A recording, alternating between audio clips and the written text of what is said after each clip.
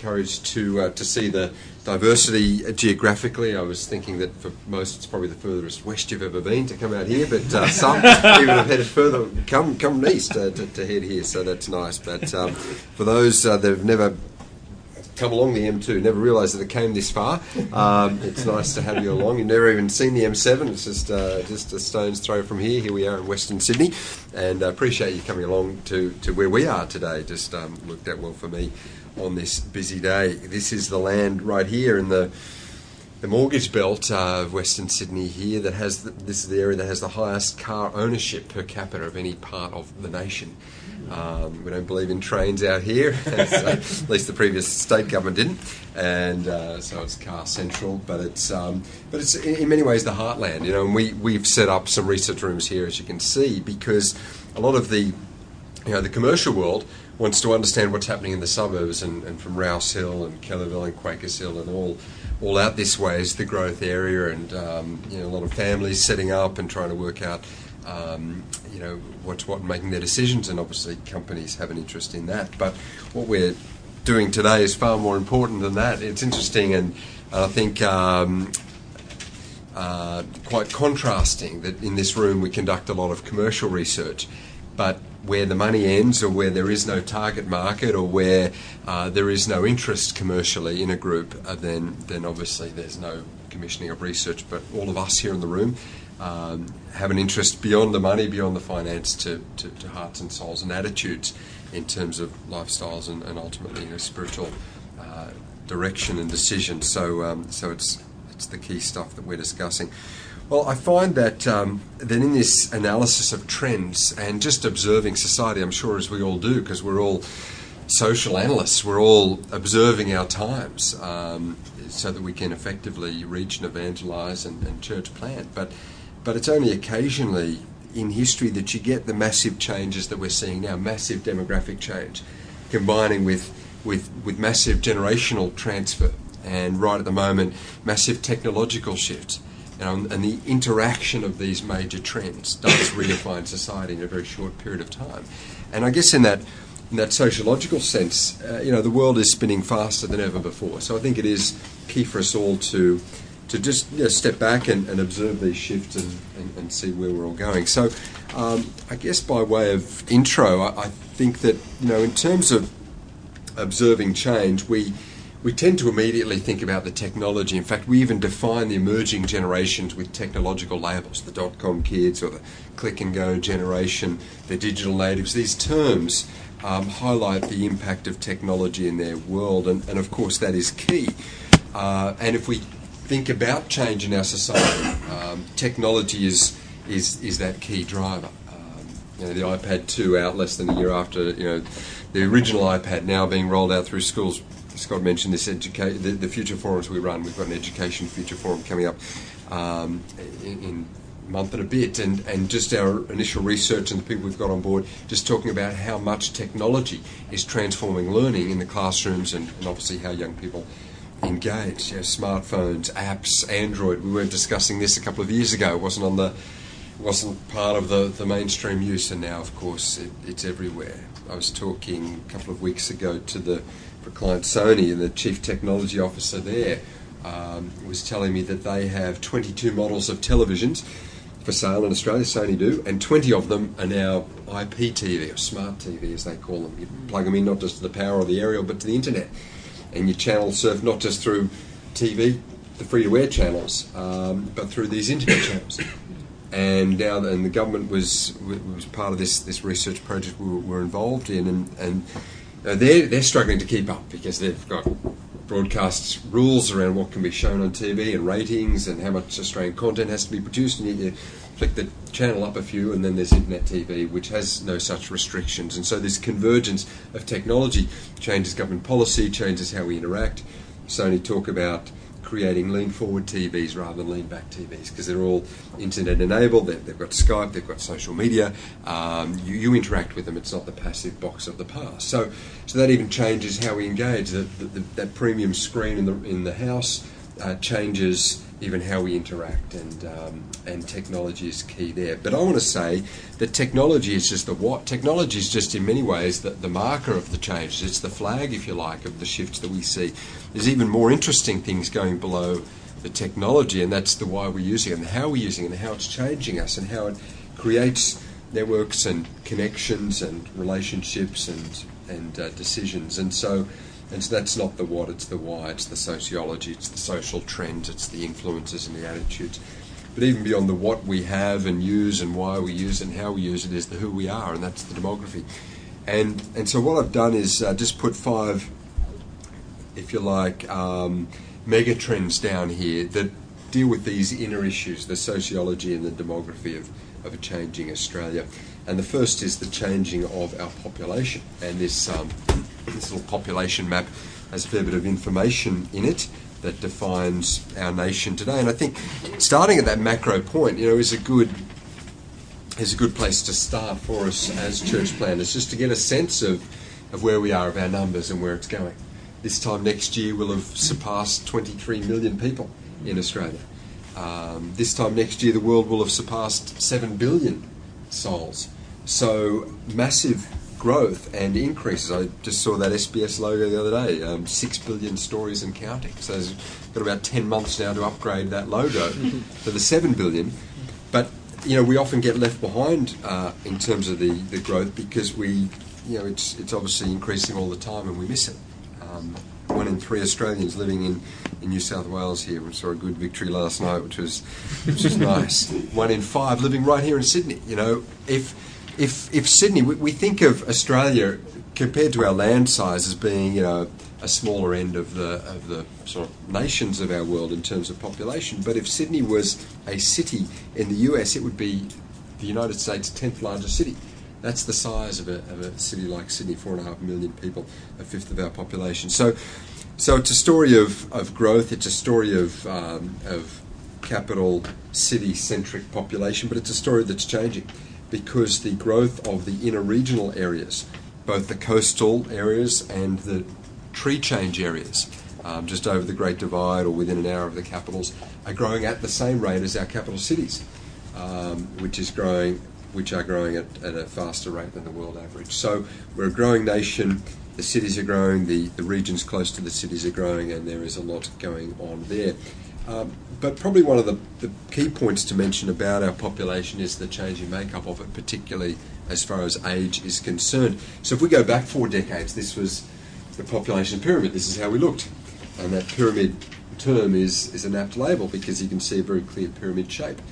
More younger people, and as you move up, fewer older people. And in many ways, our ministries mirrored that. Strong focus on children's work and then something on youth. By the time you're into the young adults, it sort of faded away a little bit. But and often not great intentionality in programs for older people. But if we wind the clock forward 4 decades to today, that's our population. So you can see that it's lost its rectangular, it's gained a rectangular shape, it's lost its pyramid shape, and it's filling out there in the middle and older ages. This is the ageing of our population. This is the longevity rates that we see. Let's wind the clock forward 4 decades to get a mid-century perspective of our population, and you can see how it's changing there, and indeed becoming almost slightly inverted with more older people and certainly middle-aged people than younger people. So the dynamics of change, the shifts in our population continue apace, and that ageing is a key theme currently. Now, keep in mind that when we talk about the ageing of the population, it's not as if we've got fewer young people than we used to have. You can see as we go from today forward, every age category is growing. There are more young people today than ever before. In fact, we have a whole generation, and on the map, back of the maps here, you've got the generational profiles. Our largest generation ever are the baby boomers. And you can see the birth rate shot up straight after the end of World War II, and it remained high. In fact, it hit an all-time high at the time in the 1950s. In terms of birth numbers, in a single year, it peaked at 250,000 births. Well, last year in Australia, there were 300,000 births. So the point is that there is a bigger baby boom now than that original baby boom. And that is creating, of course, more infants and children than our nation has ever seen. So, and of course, over the next decade or two, more young people, more young adults than ever before. That's the growth in the young, but also growth in the old. Put down just a summary then of a couple of these demographic points. We've got a population that's ageing but continues to grow. We've got, with that, a workforce that is ageing but is also shrinking relative to the population. Now, I bring up this second point because what we have, the church has relied on volunteers, the church has relied on paid staff. And just as there are some shortages in the workforce, in the commercial world, relative to the growing demand in terms of the population, so the church is facing some of those same staffing shortages. Here's some data from the Australian Bureau of Statistics. Today, for every retiree, you've got 5 people in the working age population. But by mid-century, you can see the ratios basically will have halved. For each retiree, we'll have just 2.7 people in the working age population. So that's the growth of the national population, but relative to that, the shrink of the working age population. Can I ask a quick question? So you're assuming that the birth rate is going to drop significantly? Well, notice. No, I mean, this is based even on our growth rate, which actually went up since 2001. We're up to just on 2 babies per woman as a total fertility rate. What this indicates is that we hit the lowest birth rate ever about a decade ago, 2001, 2002. It's increased since then, but by mid-century we've got the growth in the ageing. We're entering this ageing, which is going to continue to remain a bit of a challenge over the next few decades. Sure. But the workforce is just not keeping pace. I'll give you a statistic from the last calendar year, 2010. The national population, I put it on the map, grew by just over 450,000 people. Okay, but the working age population grew by 150,000 people.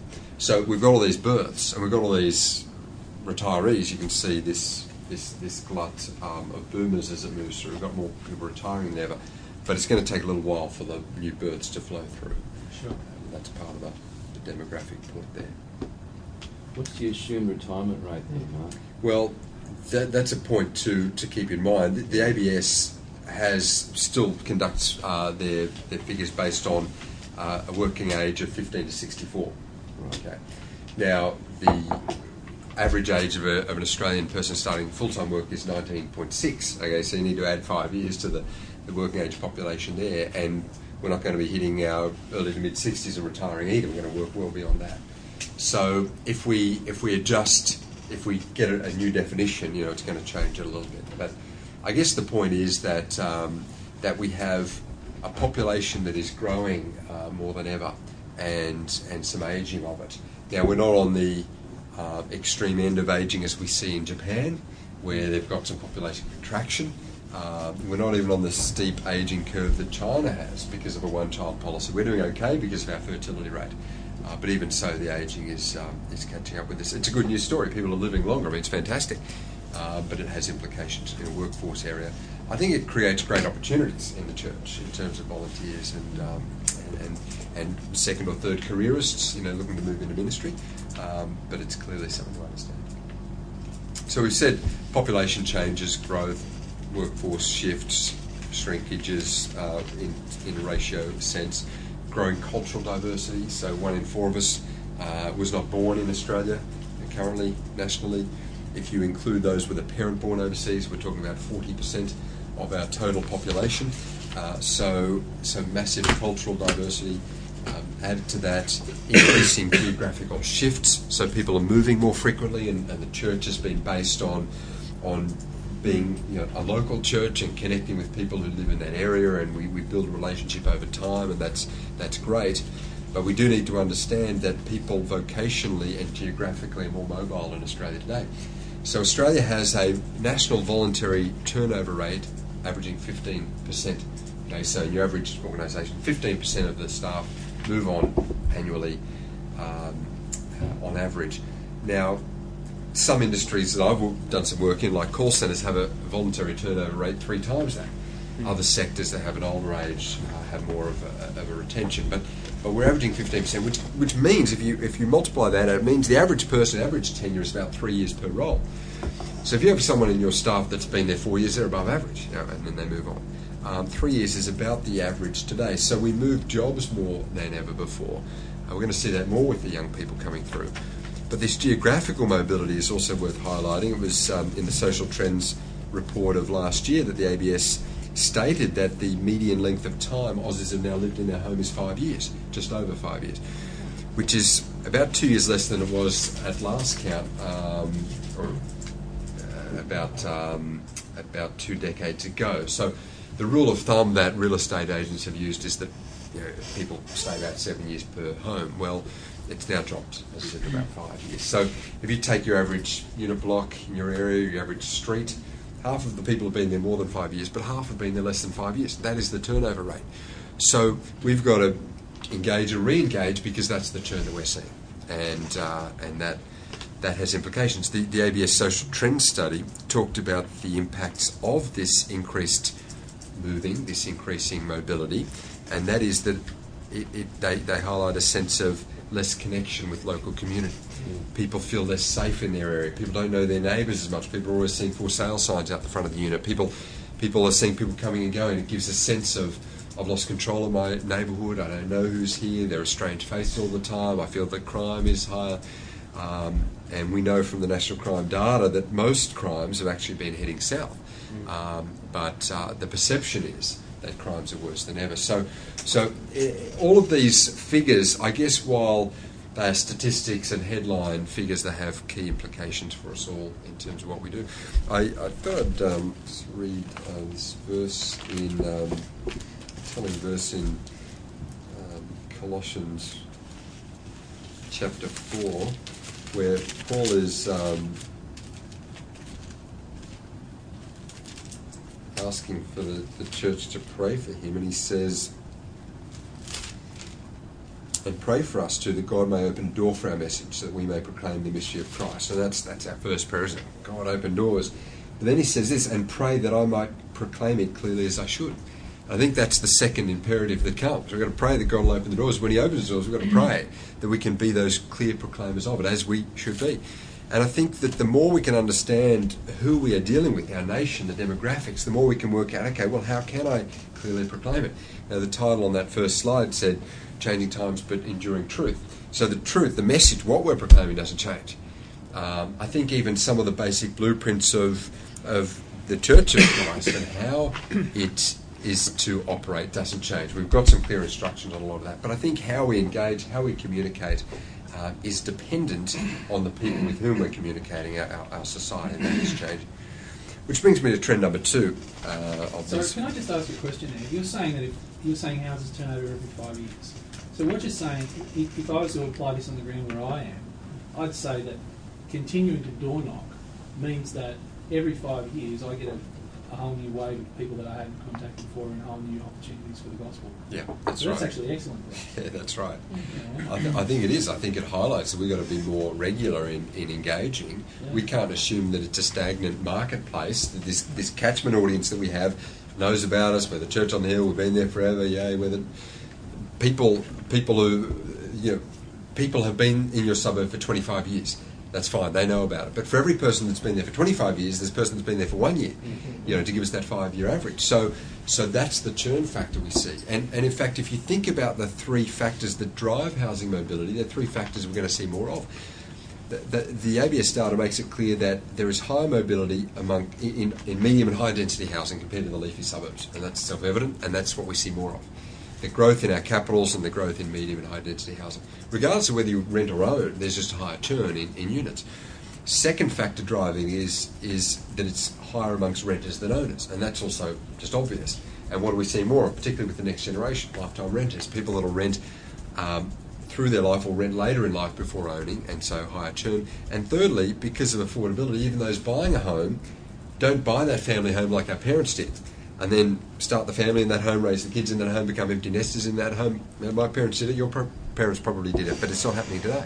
People can't afford to buy and keep that home. So they buy the unit, they start the family, they outgrow it, they buy the 3-bedder unit, and away they go. So with that as the new approach to the Aussie dream, then it means we do have renters and owners, we do have the churn, we do have this changing catchment. Therefore, it does give an imperative for us to re-engage. But you're also saying they're disconnected from their community.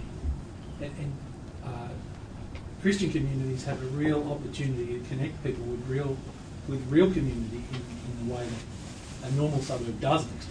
Yes. And so that's another opportunity as well. Yes, it is. In fact, and we could dig deeper on all this sort of stuff, but I guess let me just add this point, and then we might pick up on some of these points later in our discussion. But the majority of people who make a move within the same suburb or to an adjoining suburb. So what we now have is a loss of that micro community, your street, your block, your very local area within walking distance, but a growth of the regional community.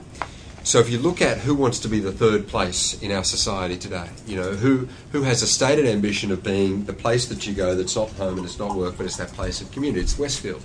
That's what they, and Stockland, they develop communities. They are the third place. Famously, Starbucks in the US had that as their mission statement. We want to be the third place. And so the third place has become commercialised, but there's been good traction there because people don't know their neighbours, but they can get this vicarious community by going to the Starbucks or Gloria Jean's here or the Westfield, and even if they move from this suburb to that suburb, they chances are don't change the shopping centre, and they probably don't even change the kids' school and perhaps not even some of those services that they have. And I think that's where the church sits. So we can offer that community and that stability amidst this churn, and they might move, in my language, from West Penn Hills to Castle Hill, or maybe even Borkham Hills, or even out to Rouse Hills. But still, if you've got a church in the hills, it's still going to be relevant, and so it is in your area. So I think thinking regionally is key. There's stats for people not changing shopping centres. That's kind of key for church planners. Just back on Westfields. Yes, well, you sit in that sort of category in so many senses. We've done a lot of. I've got a report that we've conducted for Stockland in that area, and we just had the Landcomp conference last month out at Homebush Bay, and in the new development philosophy is developing these regional hubs of belonging because they know people are going to meet different needs within that area. So it's a shift from the local to the regional. I think that's what we need to understand. So we've got transitioning generations, and that's partly outlined on that generational profile. Let's just think if we add the layer in of the generations and their involvement in the church, what do we have taking place? Well, the builders' generation, I think, are aptly labelled because they have been the builders of our society, our churches, our communities. After the Great Depression, or had parents certainly raised in those eras, and post-World War II years, and that early experience impact this austerity generation, that shaped them. They became builders, and they continue to build and contribute. But we're talking about 14% of the population, but 27% of the church population. So they're a valued generation in the church, obviously, and they're well represented in the church. You can see that they're easing out of the workforce. I put down extra data on this. By 2020, they'll be zero in the workforce. Eased out. is a blunder way of putting it. They won't be around at all in a decade from a working perspective. So that's where they sit. But again, that's the opportunity to connect with them in their post-working lives. We're talking about a generation who want to build and contribute, and they can be involved in church ministry. But keep in mind, what's going to be the replacement there as they ease out of the church, as they head. Well, we're talking about mid-60s, but many of them are in the late 70s and 80s. How's the baton passing going on? The baby boomers are next, 24% of the population, but interestingly, and I think we sometimes forget this, they're even more represented in the church than they are demographically, so they've got an even larger church population footprint than national population footprint, and they're well represented in the workforce. You can see in this chart that they're going to ease out of the workforce as well. They go from 36% currently to 15% within a decade. So they're passing on the baton there as well.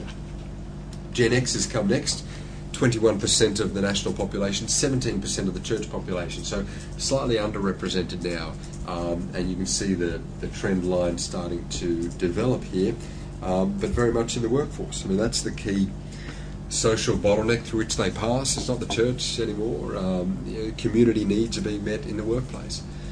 Another client, we've done a lot of work with some different developers, but one developer designs a lot of building, commercial buildings, including this one they built, FKP, and we did some research for them just so they can understand the workplace of the future. And if you look at what's happening in the commercial world, in many ways companies are becoming that third place. You don't have to give at the church because there are corporate giving programs. You don't have to volunteer with your local community group or church group because you volunteer part of Westpac, but they'll fund you a number of days a week to go and volunteer in your preferred charity. The life coaching, the direction in life, it's not met pastorally, it's met through the team building, the life coaching offered in the corporate world. And even the self-actualization that Maslow talked about, the being all you can be, the workplace recognises that work-life balance and achieving a broader set of goals and ambitions is considered healthy. In other words, the commercial world has broadened from its fair day's work for fair day pay transaction to meeting the broader needs of people as we've become less connected from these other community infrastructure. And I think the church now has competitors in that space. That's the point there. Well, we've got Generation Y that come next, 21% of the national population, but half that as far as the church population is concerned, and moving into the workforce in a big way as well. So they're stepping up into the workforce and going to double their proportionate share of the workforce in the next decade. I guess the question is what's going to happen as far as their involvement in the church. So what we have here is from that oldest generation of builders that are double represented in the church compared to their national numbers to the Gen Ys that are half represented in the church. We've got this downward trend line in terms of our connection. And the big question for us all, and the future projection is yet to be fulfilled or achieved, Generation Z, so the teenagers and children of today, they're 19% of the population, but when they make their own decisions, when they become adults and choose where they go and with what they engage, where will they be as far as the church is concerned? They're not in the workforce yet, but within a decade they'll be 1 in 8 workers. So some big generational transition points, and all for us to do in the church as far as engagement. Any comparison to say 50 years ago, like in terms of age groups? The age group thing. No, I don't. There was no such sort of breakdowns in numbers that I know of. NCLS hasn't been around for as long. I've got some ABS data which we can talk about how many people tick that Christianity box on the census form now and then, but we don't have age breakdowns. But there are other figures I guess we could lay across this, a little bit tangential, but we could make some comparisons, and that is that the majority of people, I've heard different figures, but we could probably all agree that the majority of people who become Christians and then become engaged in church do make a commitment, in their young, before the end of their young adult years. We could at least say that. So I think we do have this critical decade through the teenage years and into the young adult years. I guess we would say currently from a life stage perspective, Generation Y, it's in those years that we really have to connect. And if we think about when people get saved, it's not as though people are getting saved in their 30s and 40s, 50s. In other words, it's hard to imagine this number increasing over time. If anything, we see a depletion of Gen Ys, or a depletion of people as they move into their 20s and 30s, not an increase. So what I would say with this trend line from double represented to half represented is that it's starting to give us a bit of a projection. I put down here, what influences them has definitely changed. It's a world of technology, it's a world of social media, and it's a world of new influences. This was a study we ran recently just looking at the number of friends that people have, and we've all got roughly the same number of friends, but by the time you add in social media, some are more popular than others, generationally speaking. The average baby boomer on Facebook has 64 Facebook friends. Average Gen Xer on Facebook, has 150 Facebook friends, so we feel pretty good about that.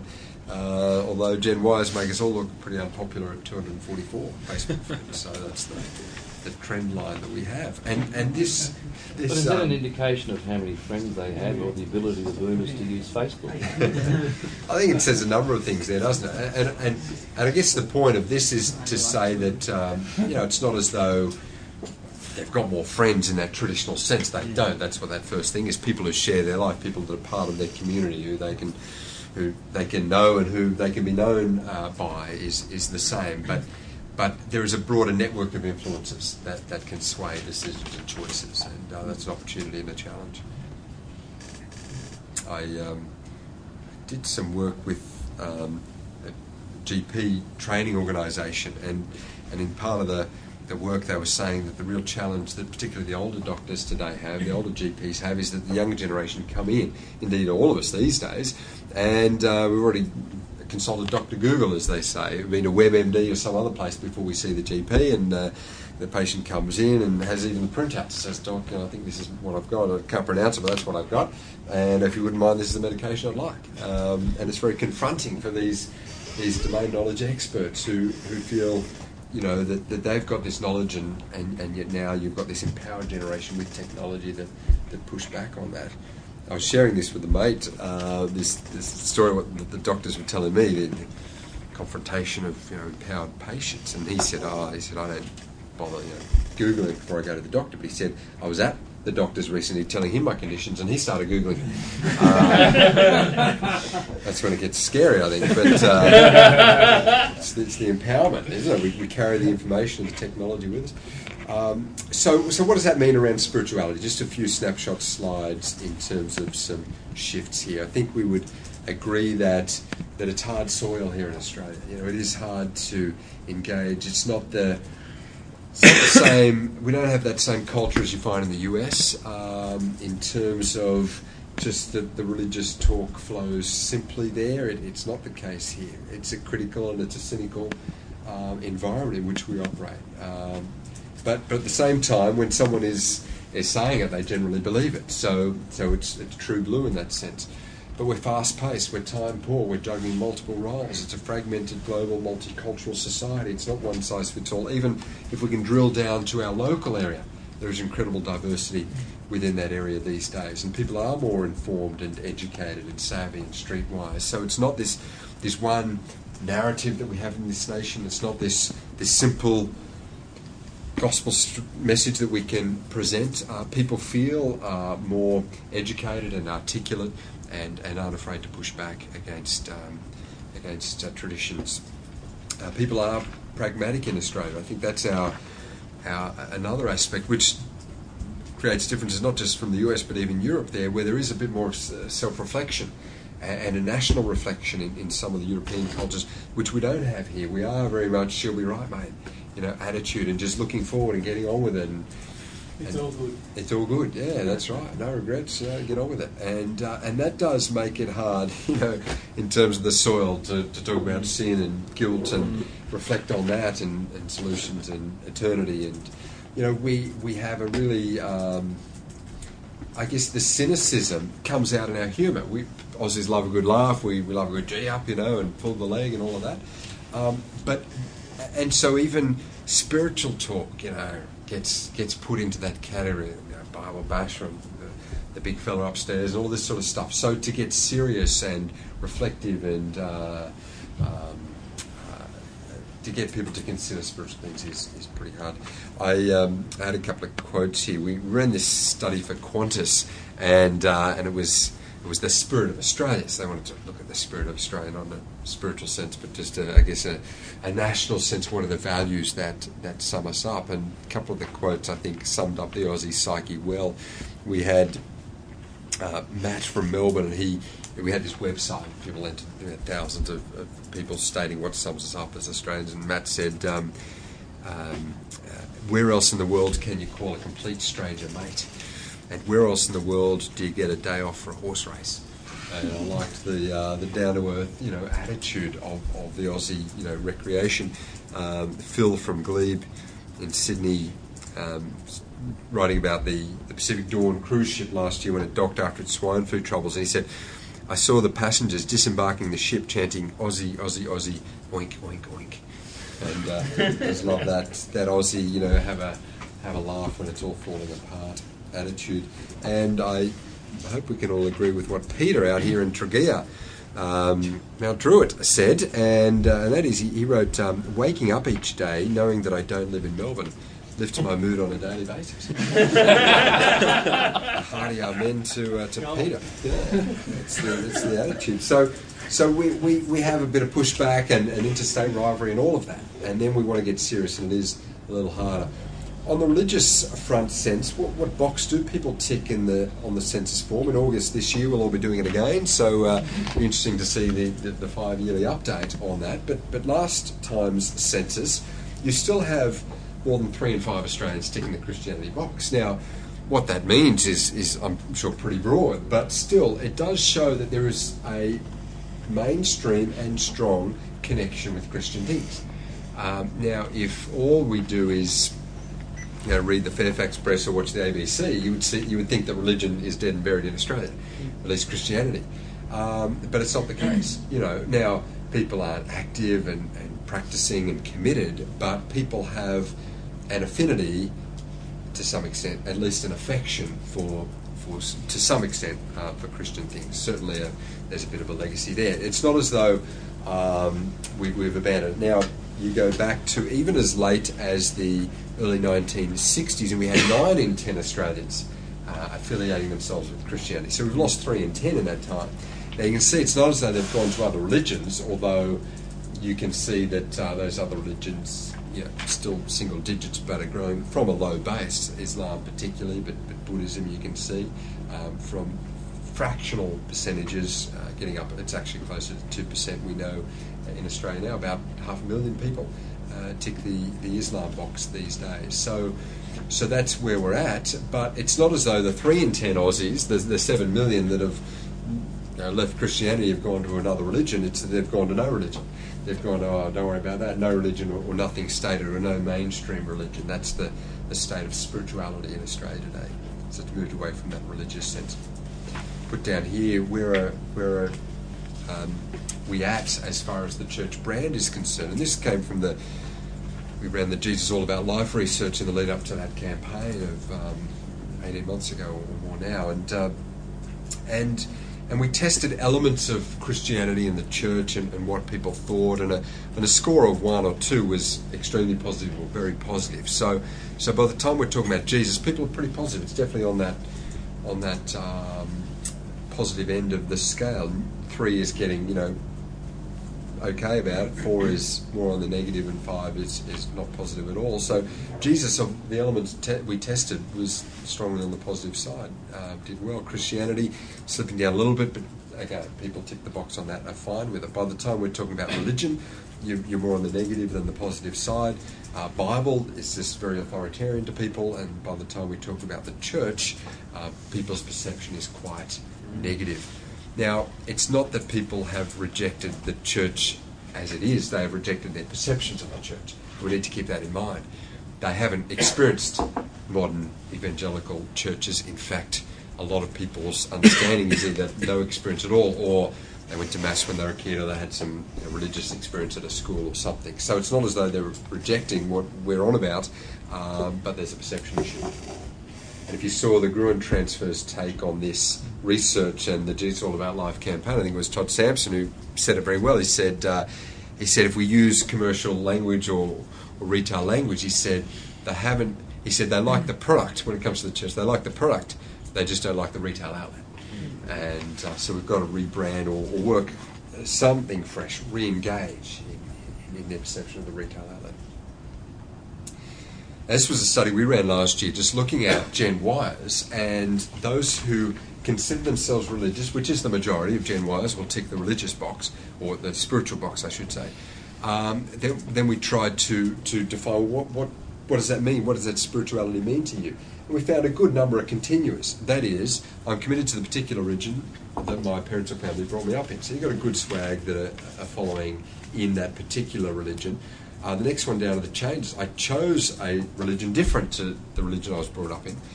Good number, and I think that mark there, I'll give you the exact percentages, but I think we're looking at about the 20%, 40% mark, I think, or a bit under, 15, 30. But you can see, it's a lot less, and a fraction of that are the choosers. I chose a religion from being non-religious, being raised in nothing. But the biggest of all are these creators. I currently am following a set of beliefs not fitting any singular or particular religion. That's where the majority of the Gen Yers place themselves, in this do-it-yourself sort of world, in this spiritual smorgasbord world. Post-structural, they'll a little bit of this and let's see a little bit of that, and I'll create my own thing. So that's the context of the next generation. Which brings us to trend number 4, emerging influences. So what is shaping our world? We've said the population is changing, and we said the generations are passing the baton from one to the next, and we said spiritual views have shifted. Well, what is influencing these decisions and choices in our world? Just a summary sort of slide on this. Well, we've moved from the tradition of the past and how it used to be and what Grandpa was into, what my dad or Mum brought me up into, innovation and change and what's new. Just experientially speaking, it's not what we used to do that matters, it's what's going on now that counts.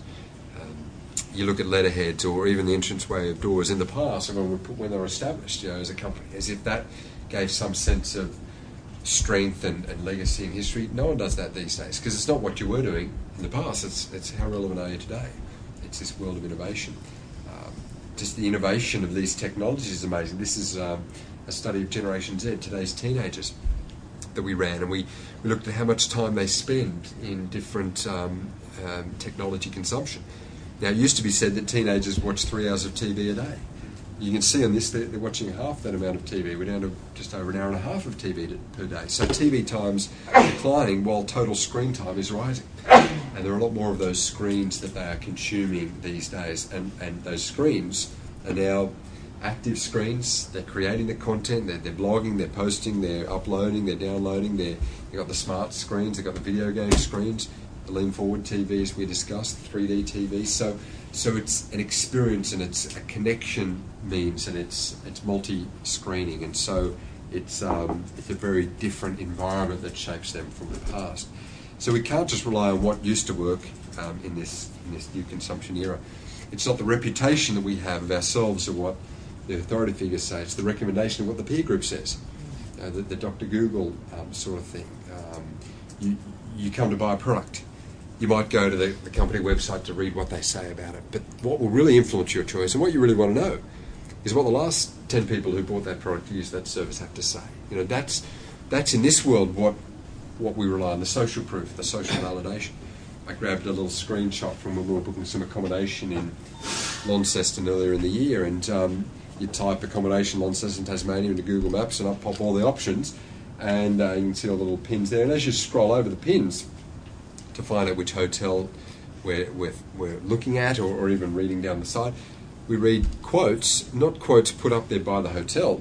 They've had nothing to do with it. It says 4 stars out of 5 for this quest. Positive, good location, staff were very helpful. This is my 3rd time here.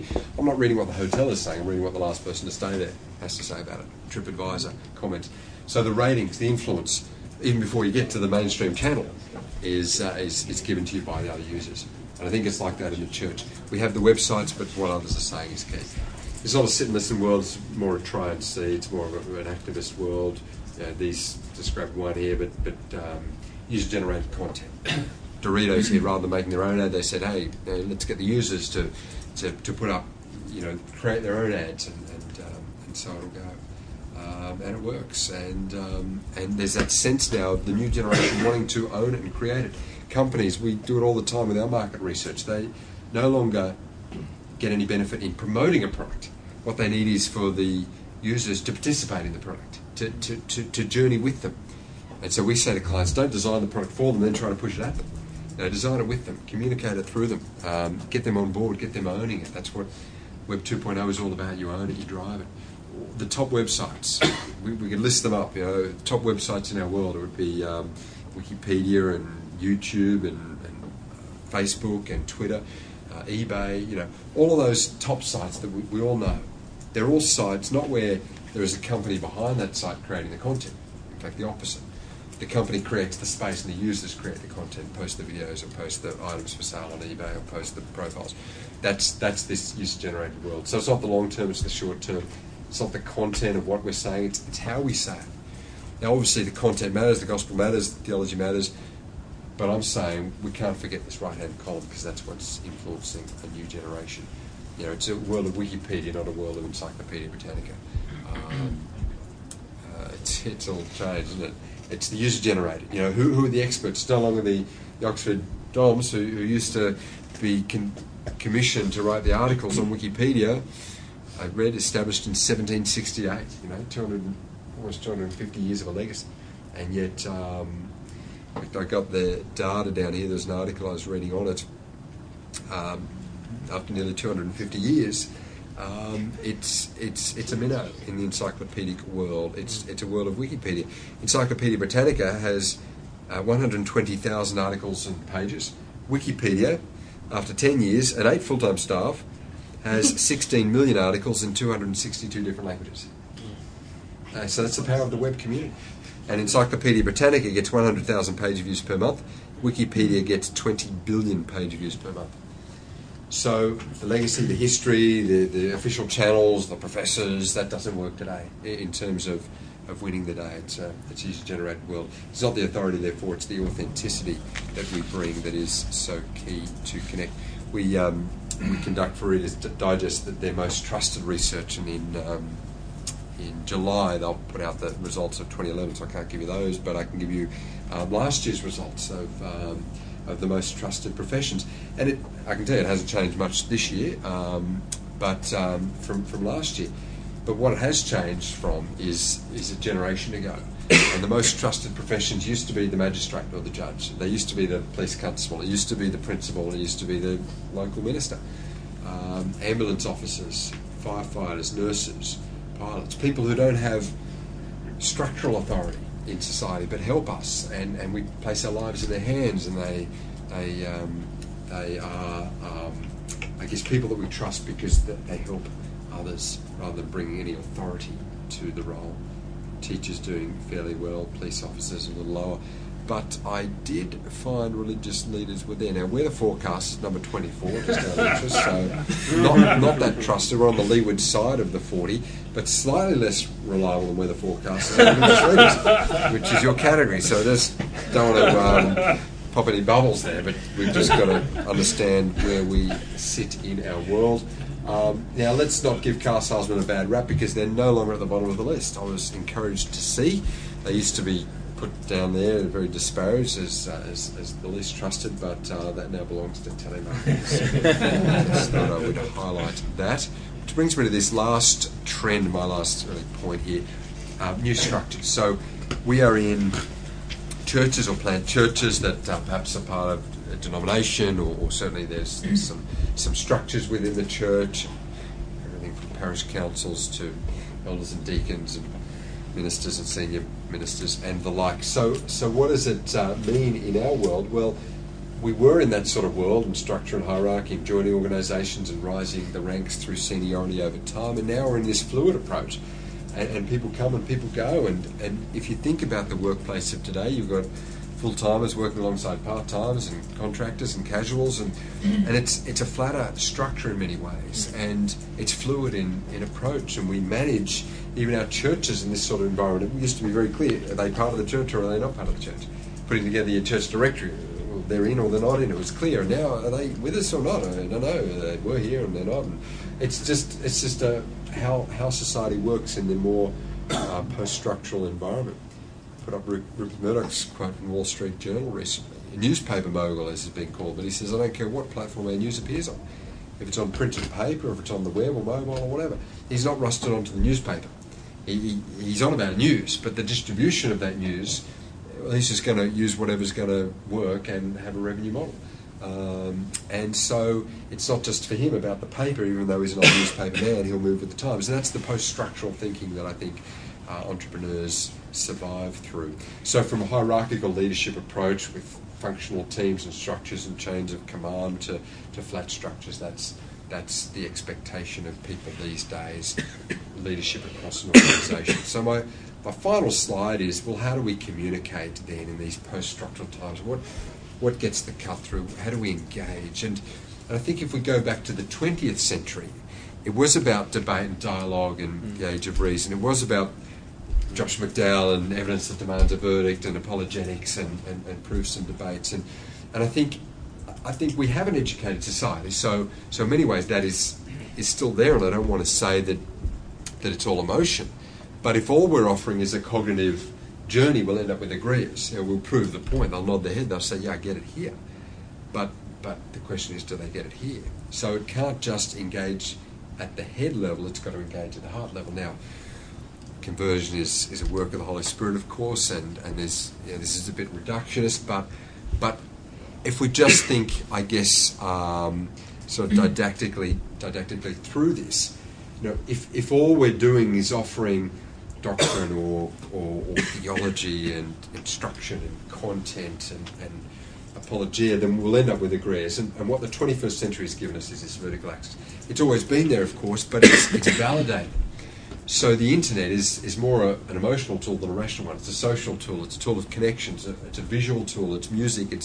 It's content delivered in a multimodal way. It's not an information tool in that traditional sense. And so is advertising. It's about brands. It's about that heart connection, ownership, participation, Web 2.0 stuff. So it's gone emotive. Now I'm saying if all we offer is an emotive experience, if all we offer is the feel-good and the story and the testimony, as powerful as that is, we'll end up with seekers saying, I'm excited and I'm inspired and I'm passionate, I'm not really sure what the next step is or what he's going on about or whether I believe it, but I'm excited. Now that's not the outcome either. It's head and heart. I mean, it's the rational and the relational. It's the cognitive and the visceral. We need both of those, I'm saying, and that's this top right corner. The true believers, they understand what's going on and they connect in the way it's communicated. Now, in the communication, we're going to get disconnected both head and heart, and so I call them the hecklers that push back. And if we think about the hecklers in our communication or even with our church planning processes, I'm saying these are the people who not only disagree with what we're saying or the content, but they disagree with how we're saying it or our approach. There's an energy that given to that heckling that comes from a relational disconnection, and we've got to keep that in mind. And whenever you look at the New Testament sermons, I was just having a look at the first sermon recorded in Acts 2 after at Pentecost, Peter's sermon. It's a classic because he is, and my point is that this is nothing new with us to say head and heart, but I just want to highlight it. But he is connecting with them, the Jews that have gathered there on this feast day, and he's talking about what David said, and he's quoting Joel, and he's talking about some of their Old Testament prophets that they clearly understood and connected with. So he's on the cognitive journey, but then he's sharing the story, and you yourselves took Jesus and crucified him, and what was the result? They were convicted both head and heart. I love that. When the people heard this, they were cut to the heart and said to Peter and the other apostles' brothers, what shall we do? Peter replied, repent and be baptized every one of you in the name of Jesus Christ for the forgiveness of sins. The great sermons and teaching, and I think ministry models, have that message, have the logic, have the process, but at the same time they engage, they connect, they inspire, and I think we need to, in an educated society, remember this, but with all the emotional and relational tools of today, not forget this, and when we get both, I think we've got there.